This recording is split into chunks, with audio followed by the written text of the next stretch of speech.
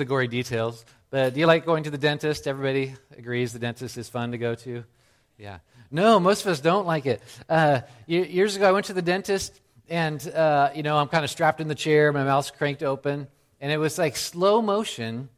I saw, the dentist is talking to his assistant without a mask, and I see slow motion, some spit from his mouth fly through the air into my mouth as he's talking. And there's nothing I could do. It's just cranked way open, and he's just going on telling his story, and I'm just, helpless there. And so this coupled with some other things, they're always trying to harass me to get more cleanings than my insurance would cover, and he could show up late, but I couldn't show up late. Anyway, you could tell I was not super excited. So I stopped going to the dentist. And I think maybe 5 years passed or something like that, several years, because it just was not a pleasant experience. So a couple months ago, we decided, really should go back to the dentist. So I went to the dentist, and it was actually a lot more pleasant experience until the end, when they give me this list of here's the things you need to address. And I thought, that's really interesting. And I took that piece of paper, and I'm not sure where that piece of paper is. I think my wife knows. But I just kind of disregarded that. Well, partly because of the price tag at the end of it, and partly because of my time, and partly because my teeth don't really bother me very much. I just didn't respond. But I think they intended that I would respond. Actually, they made me some kind of deal if I responded in 24 hours, which I didn't. But a lot of times life's like this. We know that something is, we have this vague sense that something's important or significant, but we just kind of don't get around to doing something about it because maybe we're not bothered by it that much, or we just, don't feel like we have the time. The problem is sometimes we do that with things we encounter in Scripture. We come away saying, that's an interesting list. Maybe that's even convicting. Maybe it's even disturbing, or maybe it's encouraging, or whatever it might be. And then we kind of just go on and don't respond. Well, the truth is, this is not me. This is some anonymous boy at the dentist. The truth is that the good news about Jesus, it calls for a response. Not just that's really interesting, but it calls for us to react to it, to do something about it. In fact, Jesus' message is a call for a response, as we'll see today. Near the beginning of Mark, in the first chapter, we get a summary of Jesus' message. This is what he went around saying. And in this, Mark answers a couple questions for us throughout the book. I think these would be really important for us to wrestle with, is what was Jesus' essential message? What did he go around saying? What was the heart or the core of his message? And also, what kind of response does his message call for? So this is really important for a couple reasons. One is it helps us throughout the whole rest of the book of Mark as we study it and we see Jesus doing things and saying things. It helps us to make sense of those in the context of what his basic message is. But it's also the same essential message that he's told us to pass on. And so it's real important that we grasp what the core message of Jesus is. Because Jesus said and did a lot of things. We quote him for various reasons. We see Jesus was for prayer and against divorce. He's for loving your neighbor. He's against hypocrisy. He's for paying taxes. He's against materialism. He's for children. He's against hatred. And you can see all these different things, and we could talk about those, and there's good lessons and points. But what is the essential core of the message of Jesus? What did he go around saying all over Galilee and Jerusalem and everywhere in between? Well, this is what we discover in the book of Mark in chapter 1 in verses 14 and 15, the summary of Jesus' message. So this is after 2 weeks ago, the thematic statement in 1:1, where we're presented with Jesus the Christ, the Son of God. This is what the book's about. And then last week, the whole prologue scenes in the wilderness in verses 2 to 13. And now, today we begin Act 1. The drama of Mark begins. The prologue is over. The scene is changing. We're no longer in the wilderness. Now we are in Galilee. It's no longer John. Now it's Jesus. And we get down to the story. Verse 14 of chapter 1 says this, or it starts like this. Now after John was arrested, Jesus came into Galilee. So, scene change. We're in the wilderness, we're in the desert, and now we're in Galilee. No more John the Baptist. He fades into the background, which was his intent all along, is that Jesus would increase and he would decrease. So today I'm not John the Baptist. I do not have my sandals on. You could rest assured. You could relax, for those of you who are nervous about me wearing sandals. But we changed the focus. So now we start the ministry of Jesus. And what did he go around doing? The second part of that verse, Jesus went around proclaiming the gospel of God. This is a summary of his ministry, and pretty soon we'll get a summary of his message. Jesus' ministry was proclaiming the gospel, proclaiming the good news. This should seem familiar because this is supposed to be our ministry as well. Remember when we talked about essentials the first few months of this year, and what should be the core habits that everyone who follows Jesus should be involved in? Well, one of those is when we relate to the world, we're supposed to restore the world with the good news about Jesus. This is a core habit. So as we go through Mark, I just want to highlight some of these just as a way of reminder as we go along. So this is the good news of God. It's the good news from God. It's the good news about God. And so how should we respond to this? What kind of response does the gospel call for? And this morning we'll look at two ways that really we must respond to the good news about Jesus. So if you're taking notes in your bulletin, first, the good news about Jesus calls for an urgent response. It's timely. It's critical. It's like, you need to get these teeth fixed today. This is not something you just put off for indefinitely. Verse 15 says, and you'll notice in these verses, every phrase is just bursting with significance. It starts off, his message says, the time is fulfilled. It's kind of this ominous, the time is now. It has arrived. That word for time has the sense of kind of an appointment or like an appointed time. It's not just like the passing of time. So the appointed time is fulfilled. This really is a prophetic fulfillment kind of statement. And we see in the earlier parts of the book that we looked at the last couple of weeks, in verses 2 to 3, we see the prophetic announcements about the coming of the Lord, the one who would come. We see John announcing in the wilderness the one who would come after him, who is much greater and will immerse you into the Holy Spirit, or immerse you with the Holy Spirit. And so the one is coming. And Jesus shows up and he says, the time is now. This is happening right now. All that fulfillment is taking place. It's a timely message. And then he continues on and says, and the kingdom of God is at hand. At hand, it draws near, both spatially and in time. It's like it's right here. It approaches the very kingdom of God. But what does it mean that the appointed time of the Messiah has arrived and the kingdom of God draws near? Well, in the last century, a great deal of ink has been spilt on that topic to trying to answer that question of what exactly is the kingdom. And we often talk about, well, the Old Testament, it prophesied this Messiah, and then New Testament, well, look, he's here. But those who lived and grew up reading and studying the Old Testament and hadn't met the Messiah yet had all kinds of different ideas about what that might look like, what the kingdom would look like, what the coming one would look like.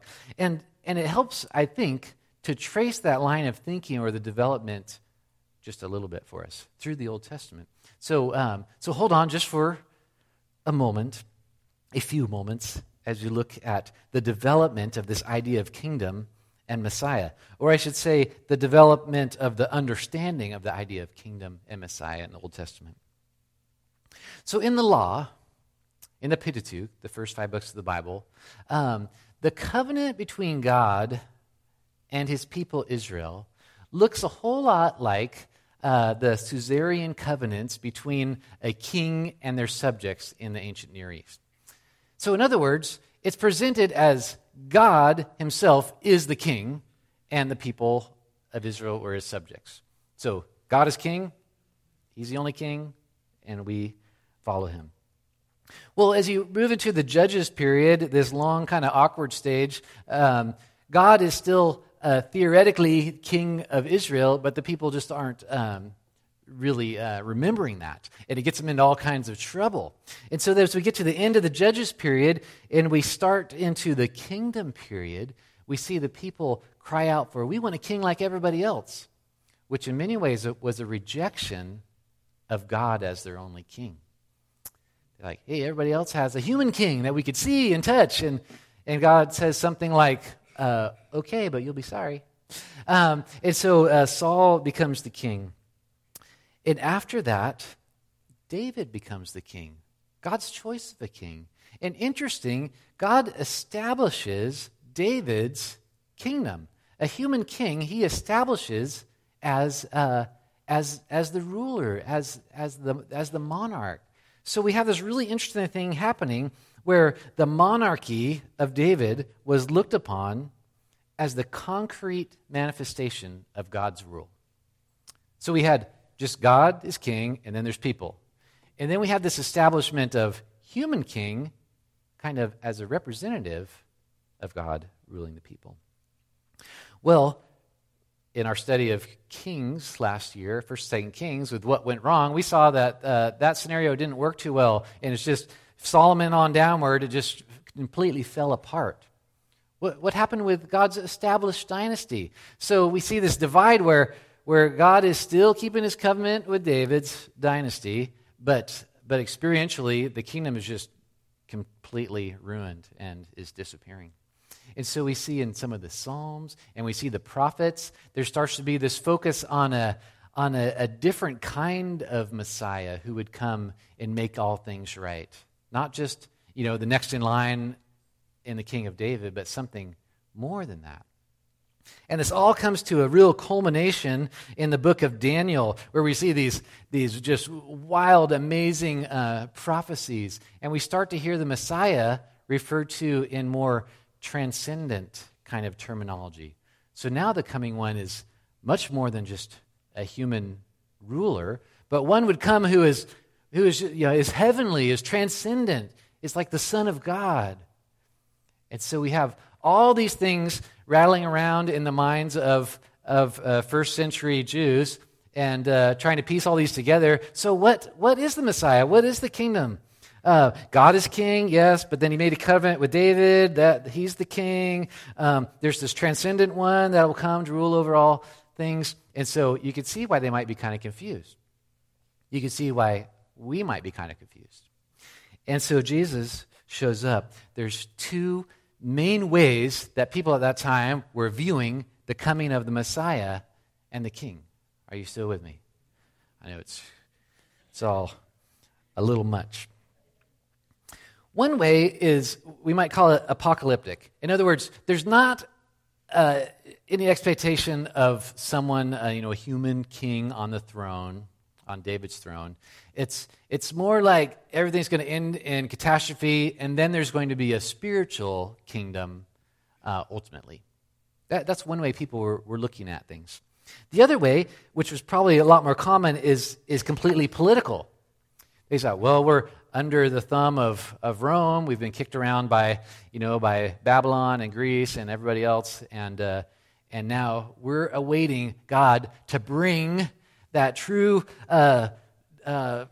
son of David to bring political freedom, and so Israel can once again be free and prosperous, etc. A political revolution. So these two strains are what people are thinking. So Jesus shows up and says, the kingdom is at hand.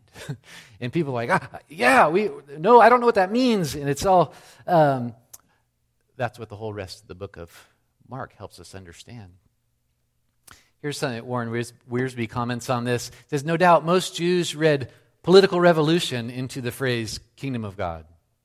But that was not what Jesus had in mind at all. His kingdom has to do with his reign in the lives of his people. In fact, that's maybe the definition of kingdom, is his reign in the lives of his people. It is a spiritual realm and not a political organization. It's not just political, and it's not just out in the future, but what is it? So as Mark's gospel unfolds, Jesus will clarify much of what the kingdom is and isn't. Jesus likes to tell little stories about the kingdom to help us understand what it is. But if we kind of boil it down, we might say that the kingdom of God is God's sovereign ruling. The working out of God's sovereignty, of his rule.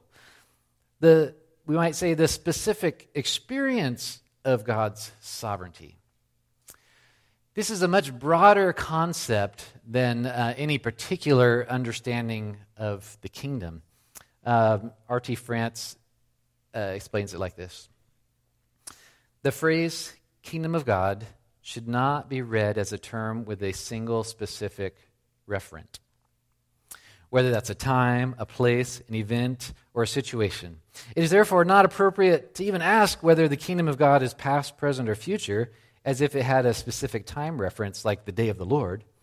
God's kingship is both eternal and eschatological. It's both fulfilled and it's awaited. It's both present and imminent.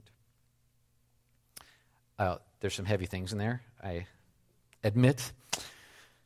The thing is, we tend to ask questions like this when we run across the kingdom of God in the Bible. We want to ask, well, is the kingdom of God in eternity? Is the kingdom of God, is that the millennium? Is the kingdom of God simply in the hearts of believers? Is it centered in Jerusalem? Maybe it's centered in the New Jerusalem? Is it in heaven? Is it here already? Is it still to come? And the answer is yes. Yes, yes, yes. We might say that kingdom of God is almost like saying God is doing something. It's not exactly that, but it's almost like saying God is doing something. Is God always doing something? Yes.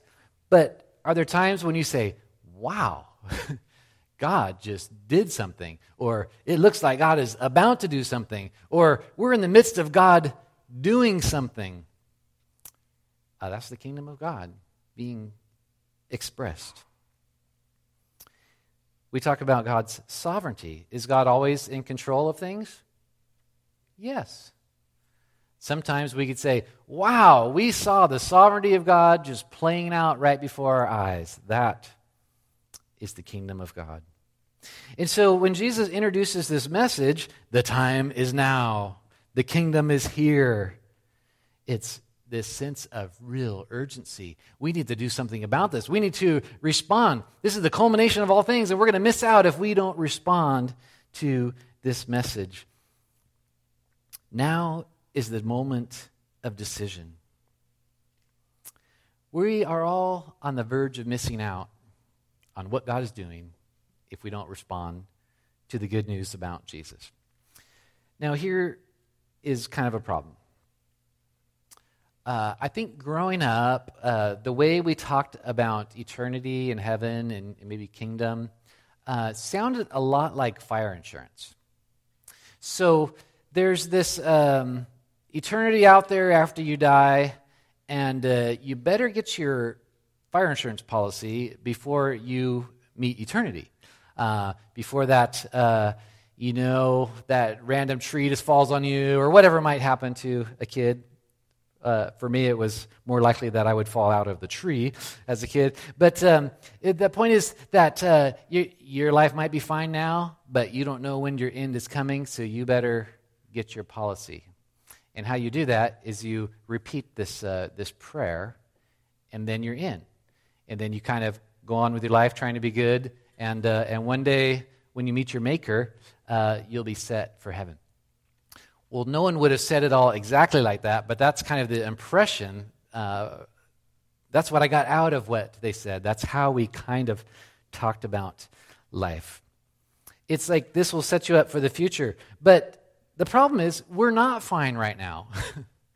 We need Jesus right now. It's more like we have some disease that's eating us up inside, it's destroying us, that will eventually kill us, and we need it fixed right now. The time of decision is right now. It's not just you try to time it right where I'm going to try to have as much fun as I can, and then I'll get right with God, right before that bad thing happens to me. No, we all need him desperately right now. Imagine a place where God's rule is fully experienced. What might that look like? A place where everybody does what God wants, what God desires. People respond to each other in godly ways. What is that place like? It's full of righteousness. It's full of joy. It's full of peace. Paul describes the kingdom of God in these terms. The kingdom of God, well, it's not about food, etc. It's of righteousness, and it's of peace, and it's joy in the Holy Spirit. We all know that we need and want peace and joy, and on our good days, we know we also need righteousness. This sense of being right with God and right living just coming out of us. This is what we desire, and that's like a place where God's rule is being lived out. Wouldn't we like that kind of a place? I would love that kind of place. We desperately need it right now. We're missing Jesus' message if we think that Jesus is an interesting concept to talk about in coffee houses and on the internet and in pubs and in classrooms and academia, and not actually respond to him right now. And we're missing Jesus' message if we think that he is simply a ticket to a better option for an afterlife. We need him right now. We need his righteousness, his peace, his joy, his life. We need it urgently. So the good news about Jesus, it calls for an urgent response. We just got to respond right now. Today is the hour. The time has come. The kingdom is just right here knocking on our door. But how do we enter into the kingdom? This realm of righteousness, of peace, of joy, and all those things. How do we enter into that right now? What kind of response brings a person into the realm of, we might say, of what God is doing? Well, the good news about Jesus calls for a heart response. That's what places us in the realm of what God is doing. If the time is now and the kingdom's right here, what must we do? Well, here is the rest of Jesus' very short sermon. The time's fulfilled, the kingdom is at hand. Repent and believe in the gospel. That's the response. That's how we enter into the realm of the kingdom. That's how we become on the right side of what God is doing. Being part of what God is doing is not about being at the right place at the right time. It's not about being born in the right family. It's not about being good enough. It's not about going to the right church. It's about a change of heart about Jesus. And he describes it in two words that we'll take a look at for a moment. The first is repent. He simply says repent. That's an internal change of thinking. It's turning away from one path or belief or conviction and turning the other direction. You're turning your back on a previous route. That's what repentance is. Believe is kind of the other side of that. It means to have trust in, to have faith in. So we put these together. It's a turning from and it's a turning to. By Bible Knowledge Commentary says, repentance and belief, they are bound together in one piece. It's not like this process over time of succession. It's talking about maybe two sides of one thing happening. To repent is to turn away from an existing object of trust, that is ourselves. To believe is to commit oneself wholeheartedly to an object of faith. So it's a turning from, it's a turning to. So Jesus' basic core message is not add to your beliefs about Jesus. You've heard some things? Well, let me tell you more about Jesus. No, it's a change your beliefs about Jesus. It's not incorporate more Jesus, but it's change your allegiance to King Jesus. It's not, well, you just got to have more faith. No, you need to change the object of your faith to be Jesus. It's not a message of clean up your act, repeat a prayer, join a church, but it's repent and believe the good news. Whatever you were trusting in before, stop that and trust in Christ alone. We trust a lot of things to make sense of life. We kind of cling to these things because we think this will make us happy, or this will be meaningful, or this might make me live a little longer, or this will make me get ahead, and we just grab onto these things. We think we're grabbing onto life, and all those are futile. Repenting and believing means we let go of those things and trust Christ alone. Often when I think of trust, that concept, I think of rappelling and rock climbing and rock climbing equipment, and lots of stories I could tell about that. But I'm going to tell a story about at Hume Lake. There's a thing they call the Pamper Pole. Has anybody been to Hume Lake and done the Pamper Pole? So, yeah, all right. It's pretty fun, huh? Yeah. This was my experience on the Pamper Pole. So I don't know if you could tell in these pictures, but you climb up. Well, it's basically an enormous telephone pole. And it has these little rock climbing attachments on it, just like this one here. Happened to come across some of these one time. So this looks like a big, nice handhold now, but picture yourself many feet off the ground, shimmying up this telephone pole. It's rather intimidating, and I just hung on to these for dear life. Now, granted, you have a harness on, but it's hard to, it's hard to get that around your head that you'll be okay if you fall, because it really feels like you're not going to be okay. So clinging to this log, holding on these little things, and that's how we kind of grab onto life. Oh, I don't want to miss out on this, etc. Well, the idea of the Pamper Pole is you get to the top, and the very hardest part is you have to put yourself on top of the pole. So the inset there, you see the big move of trying to, actually put your feet on the top of that pole.